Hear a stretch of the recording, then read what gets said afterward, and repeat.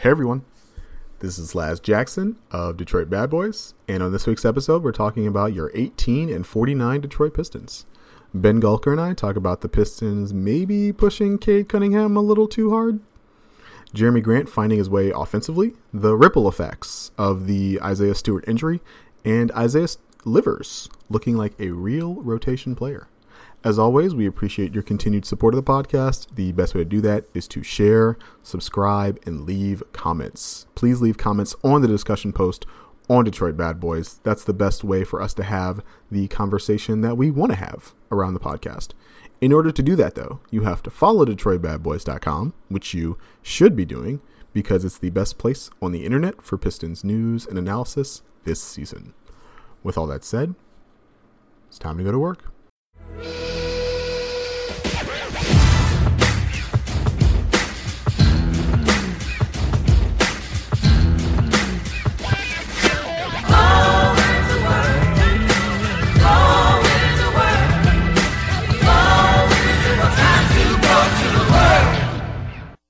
Hello, everyone. Welcome to this week's episode of the Detroit Bad Boys podcast.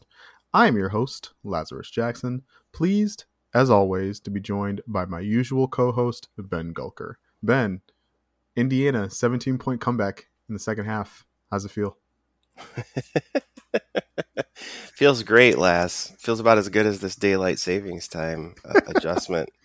To all our fellow parents out there, you know what I mean.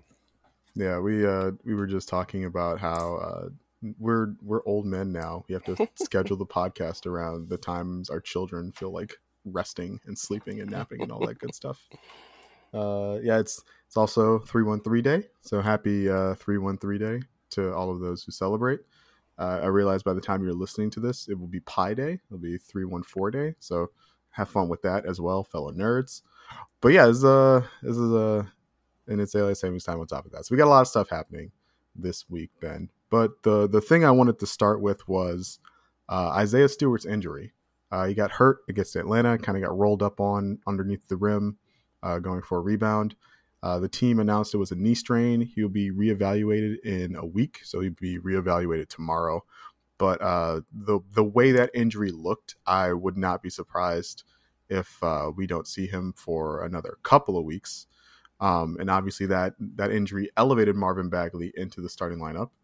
And so I wanted to, talk to you about how you thought Marvin Bagley looked as part of the starting lineup and what the team was gaining and losing making that swap. Yeah, I'm super curious to get your take on this as well, Laz. Obviously, very different player from from Stu, as we've talked about. And I really have been thinking about it from the context of how do these two interact with Cade. Mm-hmm. Stu has developed this knack for being a very good interior screener when Cade is driving to the bucket. We saw a couple good examples of that early in the week, actually, prior to the injury. Obviously not the vertical lob threat. So his way of helping Cade is to sort of get in the way in a good way, right? He clears some space. Bagley, obviously very different. We've seen the lob threat. We saw a beautiful lob and sort of like a semi-transition from Cade to Bagley. He's had at least the threat of some stretch. He knocked down a couple threes this week. And then, his offensive versatility is obviously significantly more than what we've seen from Stewart so far. He's got a little bit of a post-up game, which, I don't know, I'm sort of lukewarm on. But he's also got the ability to pump fake and get to the rim, too, right? So if he catches it on the perimeter off of penetration, he's got the ability to put it on the bounce. So a very different style of player, opens up different types of possibilities for Cade as a secondary option. Grabs rebounds as well, which I like. Defensively, I feel like Stu is probably quite a bit better defender. I haven't been overly impressed with Bagley's defense so far, but I really have enjoyed watching him offensively. He had, really some high output games this week. And the versatility from that position is something the Pistons haven't had much of, so that's been a lot of fun to watch. Yeah. I've been thinking about the Bagley for Stewart swap in terms, because this is not a permanent thing, right? This is because of Stewart's injury. This is it's good for the team right now because Bagley is a much better player for trying to lose games. He's shooting 60% from two as a Piston. He's averaging 14 points a game as a Piston, um, and so like he's been much more productive offensively. He's been much more aggressive offensively than Stewart, and so that's exciting. That's you talked about the chemistry he's developed already with Cade Cunningham. It shows that the Pistons just have been like missing that element, and to finally have it, you see how that affects Cade's play.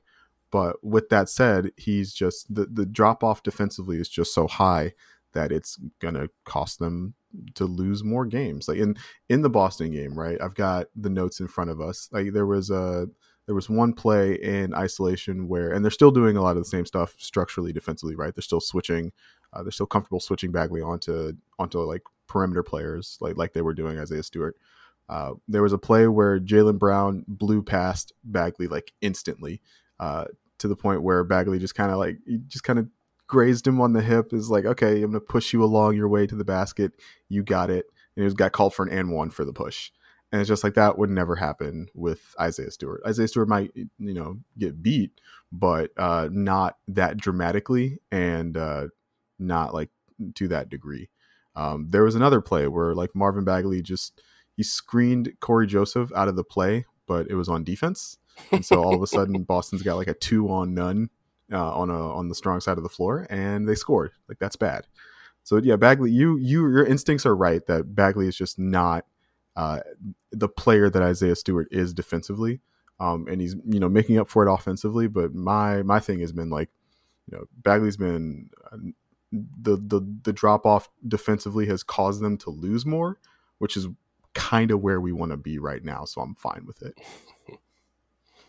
It's also good that like this isn't going to be, or I don't know. How bad did that injury look to you, Ben? I thought it was going to be pretty substantial. I was surprised that they were going to reevaluate him basically like later this week. It's like I'm hopeful that this isn't going to be a long-term thing for Isaiah Stewart. But what did you think of that injury when you saw it? It looked terrible. I mean, yeah. It was immediately incredibly concerning. I mean, Stewart's such a tough guy too, and the way he exited the floor, it looked like he was in a tremendous amount of pain. If all it is a strain, then I think he's super fortunate. But even if it is just a strain, I wouldn't be opposed to just sitting him for the rest of the season. There's no reason to rush a comeback for him. Just let him get healthy. You don't want to mess around with a knee. Yeah, and the end of the season is so close in sight that I don't think it's detrimental to any of the other guys' development to sit Stewart. And we remember, right? Like Stewart lost a little bit of offseason preparation last offseason because he had an ankle injury. And we talked about his offensive role. He's starting to kind of find that chemistry with Cade in the pick and roll as a screener. But we talked about him maybe eventually developing some stretchability, him maybe potentially finding his aggression level offensively. Off-season training is a great place to do stuff like that. It's a great time to develop your repertoire offensively. And if he's rushing back from a knee injury and then in the offseason having to like rehab that, you lose some of that development time as well. So like, yeah, I'm with you. I wouldn't be surprised if he sat for the rest of the season, or much longer than the team is like initially saying. So yeah, that's where we are with that. Next thing I want to talk about was something a little bit more positive. Jeremy Grant is thriving in the offense. Happy belated birthday to Jeremy Grant as well. I think he had his birthday on Saturday. Post All-Star break, he's averaging 18 points and 3 whole rebounds. Ben, 3 whole rebounds. He's also averaging over a block per game, but more than anything else, I think he just looks more comfortable with his role in the offense, and he's looking more integrated into a Cade-centric offense. I feel like we wanted to talk about this last week, but I scheduled some draft stuff, so that's my bad. So I wanted to give you the floor to talk about that, Ben. How have you been thinking about Jeremy Grant in the offense after the All-Star break? Yeah, a couple weeks ago, I sort of speculated that maybe there was a team meeting of sorts over the All-Star break, and I didn't realize that James Edwards III actually had a piece about that. Such a meeting did, in fact, happen, and look, I think we're seeing the fruits of that play out on the basketball court. I think Jeremy has looked much more comfortable without the ball in his hands. He's still getting plenty of looks. He's still getting plenty of touches. But look, I actually think it's more advantageous for him as well to have the ball in his hands less because, his worst instincts are to over dribble and isolate. And I think, when the ball is in Cade's hands, he's much less likely to end up doing that. Mhm. And, Sadiq also has emerged as a primary offensive threat. So I think those three guys, 1, 2, 3, in terms of your options, whichever order you decide to put them, I think you end up with Cade being number 1. And then depending on the night and matchups, you've got Sadiq and Jeremy as 2 and 3, right? Just depending how it shakes out. I think he looks much more comfortable. The thing I like the most about Jeremy and always have is when he catches the ball and is decisive quickly. And I think with Cade orchestrating the offense, that's just much more likely to happen right now. I think that's good for the Pistons right now in the short term because it allows Cade to step into the role he is inevitably going to be playing for this team over the long term without any sort of push and pull and back and forth between him and Jeremy. I think it's also potentially good for the Pistons as they look how to reshape the roster over the summer. Jeremy seems to have embraced the role of not being the guy with the ball in his hands a lot. That potentially makes him a little bit more attractive as a trade target, right? I mean, he was obviously rumored in a whole bunch of stuff at the deadline. None of it came to fruition. But I think if there were concerns about whether or not he would embrace a secondary role, I think those concerns have been put to rest. He's handled this like a pro. I think it's good for him and it's good for the team as well. No, absolutely. Part of me wonders, I hate to play like armchair psychologist, but part of me wonders if the the relief of just like knowing where he's going to be playing for the rest of the season plays a little bit of a role in how we've seen him settle into his role post trade deadline.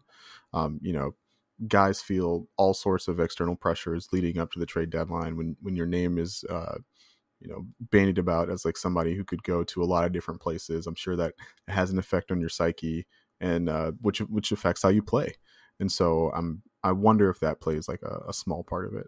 I don't want to like attribute all of that to it. But yeah, no, you mentioned James Edwards' piece on the internal team meeting. You can't call it a players only meeting because the coaches were like there, but did kind of have that feel of like what the guys on the team kind of deciding like what needed to happen for them moving forward.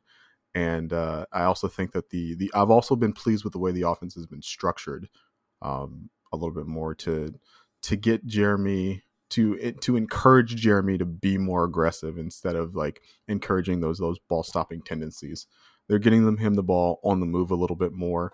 They're getting him the ball like in weak side opportunities a little bit more, and so that he can quickly they're facilitating like quick decision making.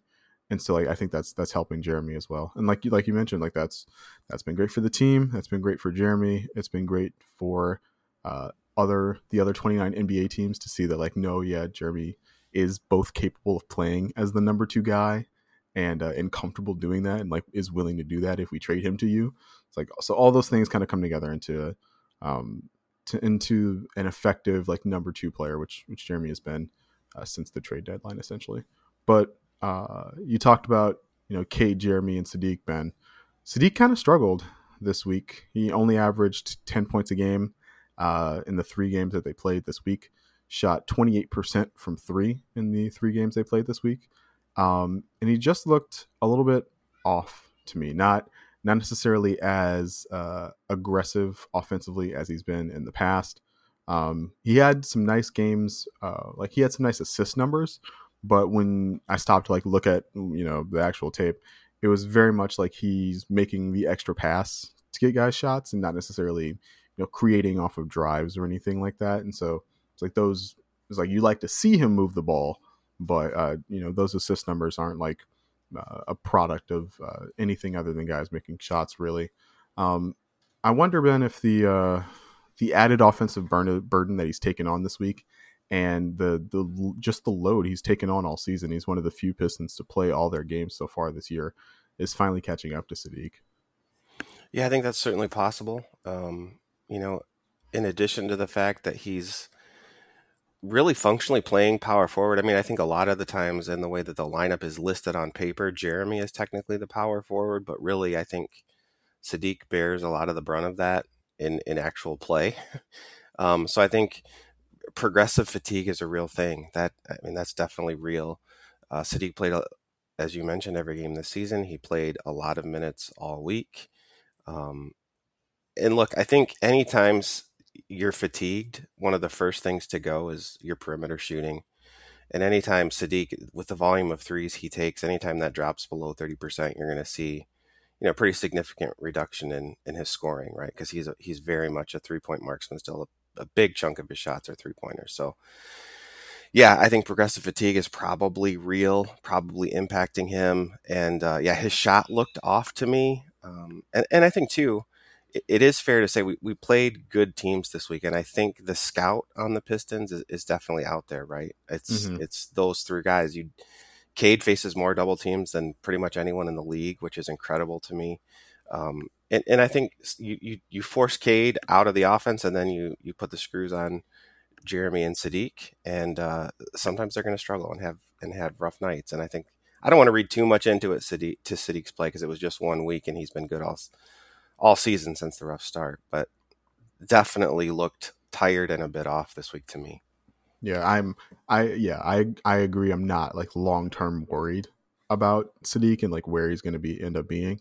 But it was noticeable, especially in the Boston game. He normally like murders Boston, and he didn't do that this time around. So that was pretty noticeable. But yeah, not long-term concerned with Sadiq or his role in this offense or like his ability to play. It's just he didn't play that well this week, and that's fine. Like I think we can definitely move on.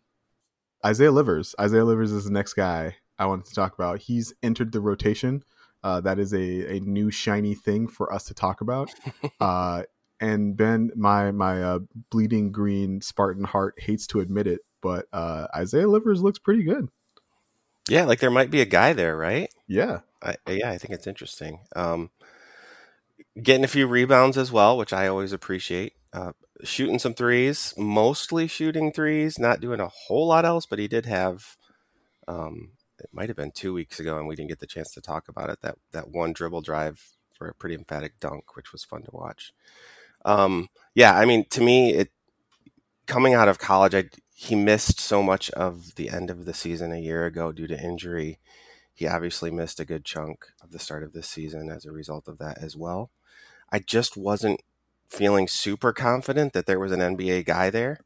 But I mean, he's proved to me that he deserves more minutes. I think he deserves a good extended look like we have been seeing over the past week and a half. I'm excited about it because, I was a big fan of his teams in college. There's moments where he looked like a rookie. I mean, he had a couple turnovers in the Boston game in the fourth quarter that were just, very obviously rookie sorts of mistakes. I want him to get more minutes. I want to see if there's a rotation guy in there. I think it's possible, but we got to see some more minutes. Yeah, so far he seemed very much like a glue guy in his role off the bench for the Pistons. Just doing all these little things that aren't necessarily showing up on the stat sheet, but like help keep things moving for those bench lineups. Especially since Bagley was elevated into the starting lineup. He's playing like backup power forward next to Kelly Olynyk. I don't know. It's like I think his role is definitely like wing player, but that's a very small lineup that he's a part of with that bench lineup. And he's, like you said, he's crashing the glass. He's communicating really well defensively, which is something that was very noticeable to me because you don't necessarily see that from rookies all the time. But like that's something that he does really well, and that's part of the reason why he's impressed me so far. He's only shooting 30% from three, and I think he's a better shooter than that. If I remember correctly, he shot like over 40% from three his last 2 years at Michigan. I feel confident in him as a shooter. Teams play him like he can shoot, which is valuable offensively. And so I think that element of his game definitely comes around. But that's like what he's focusing on so far offensively. But he seems like a really intelligent player, right? he cuts into open space to open things up for the offense, right? He makes nice extra passes, keeps the ball moving, never sticks too long in his hand. He doesn't try and do too much, which is like a thing you see with lots of rookies. I think the added experience he had in his college career is definitely like playing a role in that right now. I think the fact that he's had a lot of time to get adjusted to NBA and G League life is playing a role in that as well. But yeah, I think there's definitely like a nice bench player like somewhere in there with Isaiah Livers. He just needs to shoot the ball a little bit more, or shoot the ball a little bit better. But yeah, no, I've been liking the Isaiah Livers experience. I never really paid much attention to him in college for obvious reasons. I don't want to play Michigan games, but I've liked what I've seen so far. And we have seen Isaiah Livers because a lot of dudes have been hurt though as well. Like Killian got hurt this week. Hamidou Diallo broke a finger trying to dunk, which is like the most Hamidou Diallo thing ever. Frank Jackson is still he saw a specialist for his back. That is not something you like to hear, but he's like still with the team and still in good spirits. So I hope that back injury clears itself up well. We obviously talked about Isaiah Stewart's injury, and that's resulted in play for some of the G League guys. Right, we've seen a lot of Saban this week. We talked about Isaiah Livers. We saw some Jamarco Pickett against Boston. Jamarco even like made a couple shots, which was nice to see. We saw some Luka Garza against Boston. Like Ben, it's looking like the Pistons only have like 15 games left in the season, and we're going to finally get a look at some of these dudes. That's been my hope. I think this is a nice way to tank the recent good play, right? Like just play some of these young guys who are clearly not there yet, but maybe there could be some there somewhere. So yeah, particularly Saban, I feel like with what he's done in the G League this season, I would love to see him get more of Corey Joseph's minutes. I think Corey continues to play so much, I think, because it kind of helps Cade a little bit. He can offload some of the decision-making and quarterbacking off to Corey, and Corey's actually shooting the ball from three really well this season, which also helps. But yeah, with Killian out, I would really like to see a little bit more Saban. We talked about Livers already. I don't know if there's any hope for Luka Garza, but it'd be nice to see 10 consecutive games where he plays minutes regardless of his performance, just so we can sort of see it, right? So I'm absolutely fine with this. I'm not fine with the injuries, obviously, especially Frank Jackson after his season last year. It's been super disappointing, right? I mean, for him to spend so much time out, that's got to be frustrating for him. The last thing I'll say on this point is I really hope they don't run Cade into the ground. I mean, we'll talk about the fact that he's playing a lot of minutes, and maybe there's a concerted push here to get him higher up in people's minds in Rookie of the Year conversations. But we also don't need to run him into the ground, right? I mean, there's just nothing to play for except Rookie of the Year, I guess, for Cade. So, he played, I think it was 40 minutes against Boston. It just feels like it's a bit too much. But yeah, let some of these young guys run. Let's see if there's anything there. No, I totally agree. When I pointed that out after the Boston game, Rod Beard actually tweeted me back. He was like, well, Corey, Cade, and Saban are the only healthy guards. And so it's like that probably played some part of it. It's like, okay, yeah, that's a good point. But to that point, actually, it's like I also have been wanting to see more Saban, not even necessarily less Corey Joseph. I think Corey Joseph is doing his job so far. And I no longer have strong emotions either way towards Corey Joseph. But Saban has not really impressed me with the opportunity that he's been given. He scored, I think he had 10 points against the Bulls, but 3 of those were open layups off of Kelly Olynyk passes against the Bulls. And then he really struggled against the Celtics. And so I would, obviously I'd like him to play better. Hopefully the minute load is good for him and he's able to find a rhythm. But yeah, I've not been super, and he's played well in the past. And so I'm not giving up on Saban entirely, but I wasn't really impressed with what he was doing this week, especially, considering the feels like the 35 points a game he's averaging in the G League or whatever. So So like, yeah, that was a little rough. Like to see Jamarco Pickett hit a couple threes. Feel like that's something that he can do at an NBA level, hopefully. It was an interesting look with like him and Livers on the floor at the same time. That's a lot of length on at the wing position, which is something the Pistons haven't always had. I would have liked it if Pickett was like a little bit better defensively, but like he got cooked by Jason Tatum. Jason Tatum cooks everybody. Like, yeah, that's fine. Hard to criticize him. Yeah. So to your point about Saban, what it kind of reminded me is like when the JV guy gets pulled up for the varsity, and the stuff that you did on JV that got you your 30 points a game just doesn't work in varsity, right? And we haven't seen a lot of G League guys make it in the NBA. Like there are exceptions here and there. I'm a big fan of the developmental league generally, but it does sort of make me wonder, like if you leave guys down there for too long, do they end up developing bad NBA habits as a result, right? Like Saban can go score 35 against guys who aren't NBA players, but when you try those same things in an actual NBA game, it doesn't work. So that's part of why I want to see him get more NBA minutes to close the season, because I think you have to balance, like you have to figure out the things that will work against one level of competition but won't work against the higher level. And to me, that sort of looked like what Saban was just running headlong into this week.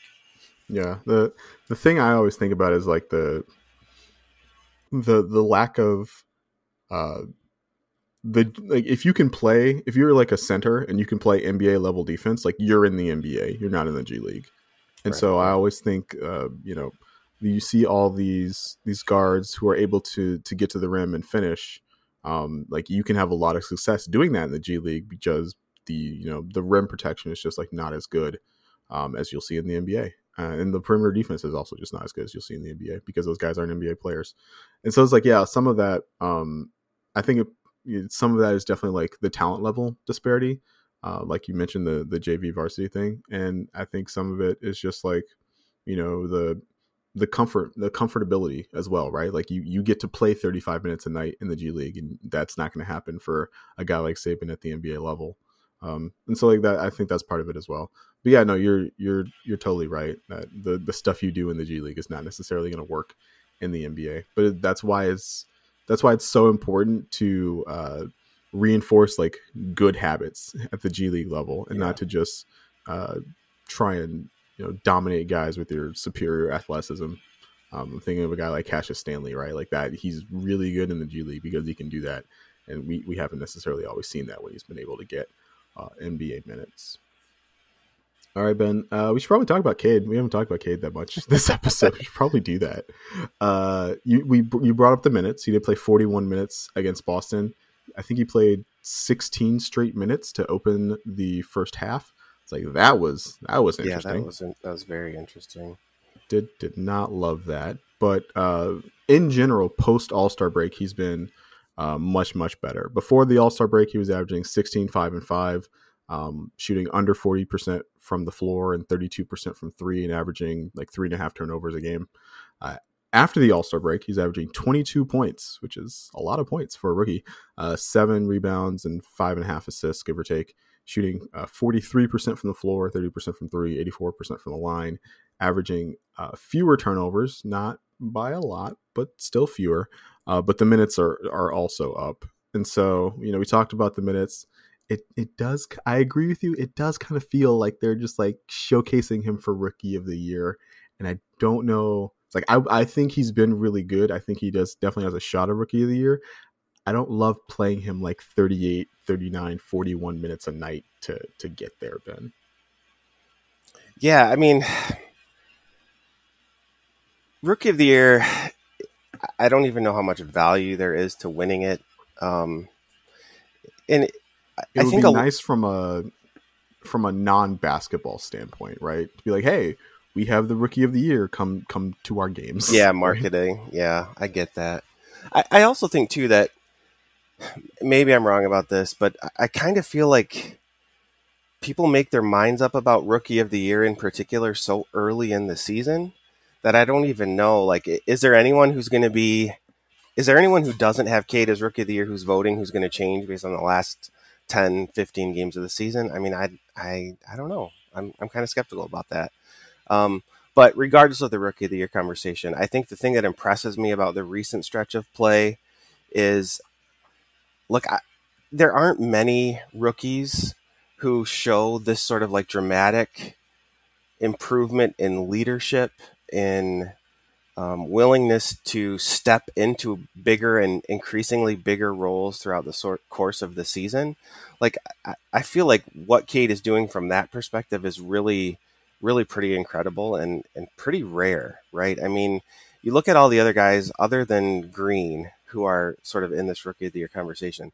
None of them have seen their expectations about the role they're playing grow as much over the course of this season as Cade has, right? And Cade has not shrunk from the moment. And I think you look at the Atlanta game, for example, this week in particular, he was fantastic. Fourth quarter and overtime, he was absolutely fantastic.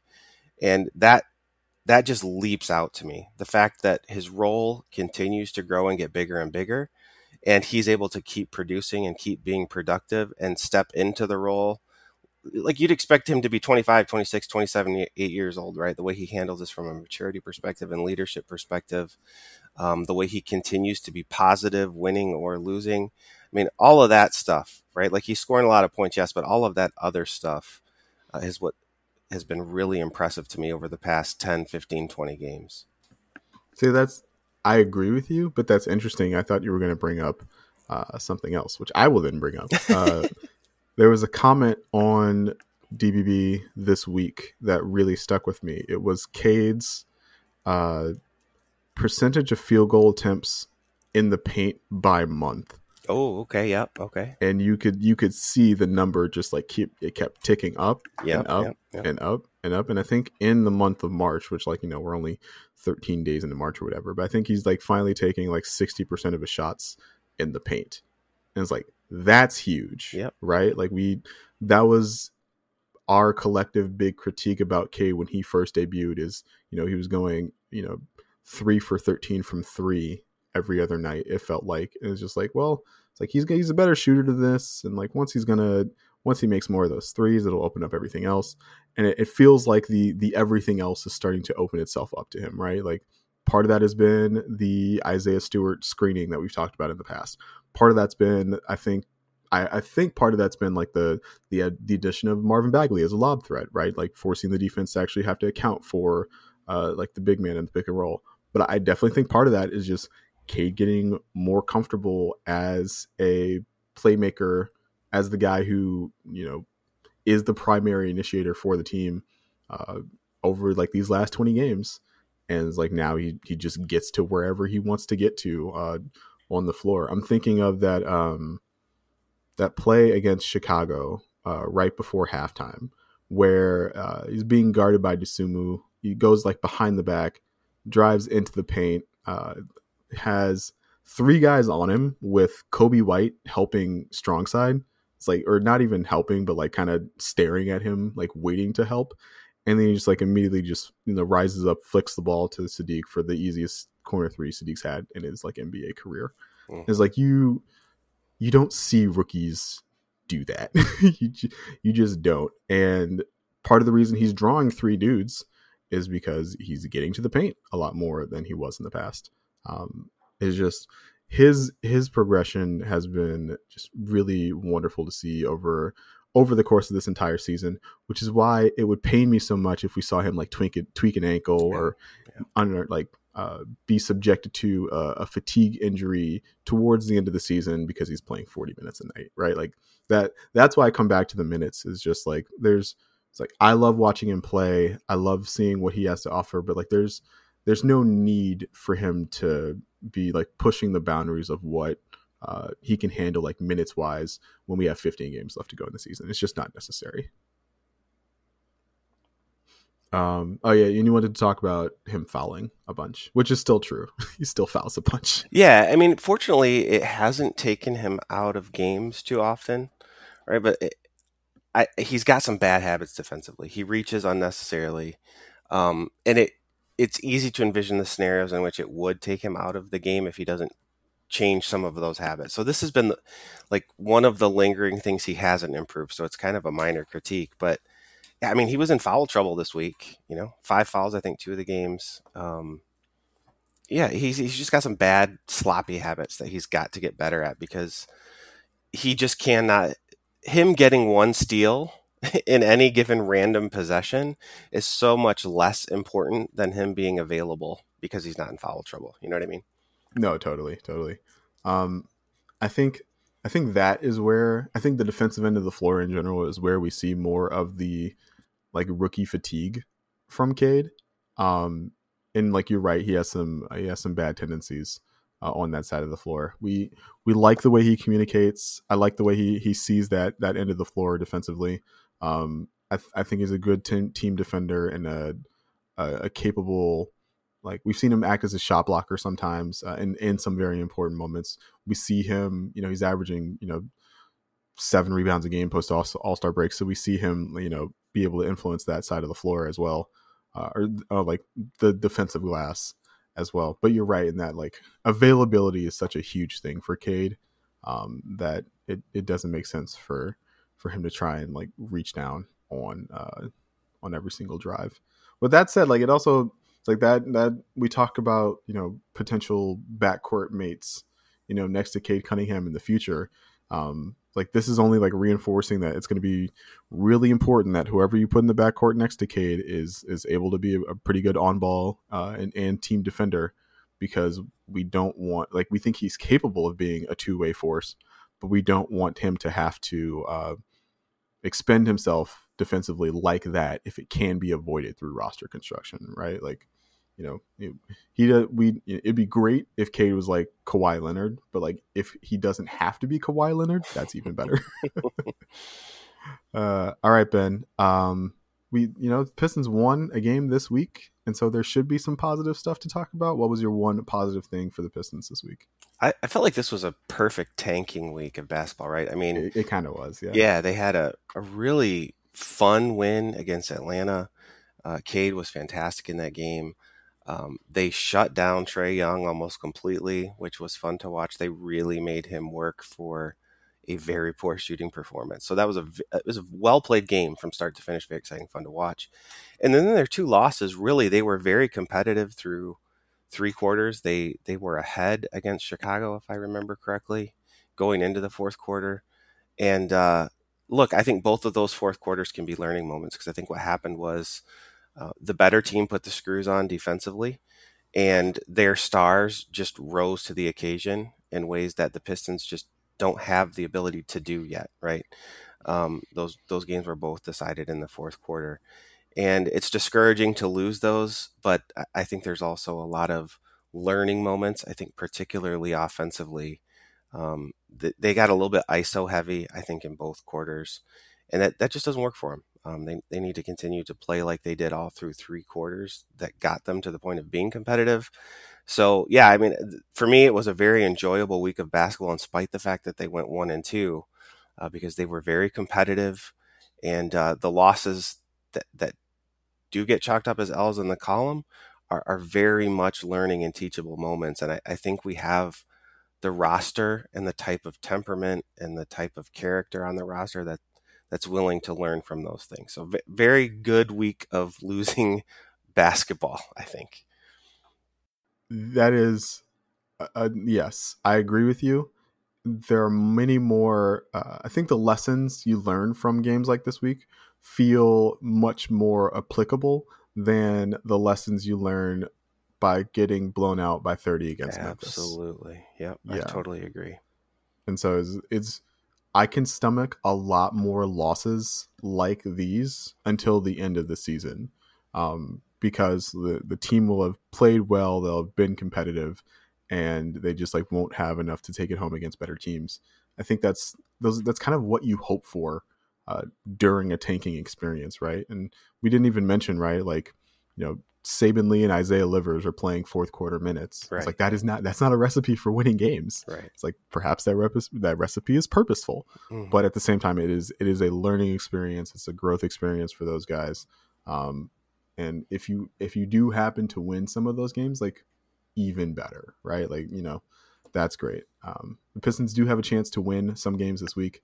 We are recording Sunday morning, so they have not played the Clippers yet, or as one Clippers beat writer referred to it, the Pistons alumni game, which I thought That's hilarious. I thought that was pretty good. That So they play the Clippers later today. They play in Miami on Tuesday. They play in Orlando on Thursday. That's a huge game for the tank. Be watching that game with bated breath, hoping to lose. And then they play. And Orlando actually won 2 games this week, and Markel Fultz is back, and so Orlando has been spry lately, which has been good. And then they play at Cleveland on Saturday. Ben, this actually looks like the Pistons have beaten Cleveland, I think, the last 2 times they've played them. Yeah. One was with Garland, one was without. I think Garland's healthy now. But obviously Cleveland's missing Jarrett Allen. It's like this is shaping up to be like a very solid week of Pistons basketball. I'm excited. Yeah, Jarrett Allen's out. Just double checking that, and he's out indefinitely. So makes another winnable game. I think losing to Orlando would be good. Let's have some Saban Luka Pickett minutes. Let's make that happen. Clippers, I don't know, man. I haven't watched a whole lot of the Clippers this year. They've been an interesting team, but I think thinking of them as the Pistons alumni is absolutely perfect, and that's going to make me chuckle for the rest of the day, I think. The Clippers have been really feisty. Reggie Jackson is playing really well for them this year. Luke Kennard's playing really well for them this year. But even despite the fact that they've been missing Kawhi Leonard for the entire year, yeah. And I saw a video of him doing like some shoot around pregame, and he is looking a lot more fluid than he was the last time I saw him, which is expected after an 11-month recovery. But still, that's a scary thought if they're able to get Kawhi Leonard anything approximating full health once again. And Paul George has been out with I think a shoulder thing for like the last couple of months. And they've still been managing to win games. They've still been finding a way. Really creative offensively. Obviously, Ty Lue is one of the top 5. I don't have the 5 best coaches like in my head right now, but Ty Lue would be among them in my head. And so they've been managing to win games. They're in the play-in, I believe, right now if the season ended, and they would definitely be a team I would not be like wanting to play if I were another like lower tier Western Conference team. And so I think that game will be really interesting. I'll be curious to see I'll be curious to see who they use to defend Cade, because like we love Reggie. We love Luke. Those guys are not amazing defensive players, and so I'll be curious to see how they handle Cade Cunningham. They could just throw 2 guys at him, like everybody else has been doing, like you mentioned. All right, Ben. That's pretty much it. I could tease you some more about the Michigan Big Ten Conference play, but I'm not going to do that. Yeah, they've just had a write-off season. This was not the way it was supposed to go. Yeah, I was pleased that the Spartans were able to beat Wisconsin. That reinforced my notion that Johnny Davis is not a guy I'm interested in having on the Pistons. Yeah. If they can help it. Jaden Ivey looked good in the game against the Spartans as well. He had that amazing layup where he's like his back is like parallel with the ground and he's flinging it out of the rim and it goes in. It's like, okay, we're gonna lose this game. It's fine. But yeah, looking forward to March Madness. Looking forward to like an 8-9 game against like Davison or something. I think I saw it was like the last bracketology thing. We'll see how it ends up on later, and it ends up later today. But yeah, it's been nice to like. I was like, oh, I can tune into college basketball now because the games come on at like 1:30, so I just have it on in the background. I hear that. Yeah. All right, Ben. Let the people know where they can find you, where they can find what you'll be talking about with regards to the Pistons and everything else this week. At BR Golker on Twitter. March Madness is here, so this it's always fun. Like March Madness is always fun, even though I don't have anything particular. I don't have a horse in the race necessarily this year, but March Madness is always fun. So yeah, let's talk about it on Twitter. We got a few games left this season to keep talking about on Detroit Bad Boys as well. So hit us up in the comments, particularly on our podcast posts. Give us some feedback. We appreciate you all for listening and sticking with us through yet another difficult season. Difficult, but more entertaining. Absolutely. That's true. Absolutely. And of course, you can always follow me on Twitter and talk to me on Twitter at LazChance. That's at LazChance. All right. Thank you for listening. This has been the Detroit Bad Boys podcast, and we will talk to you all next week. See ya.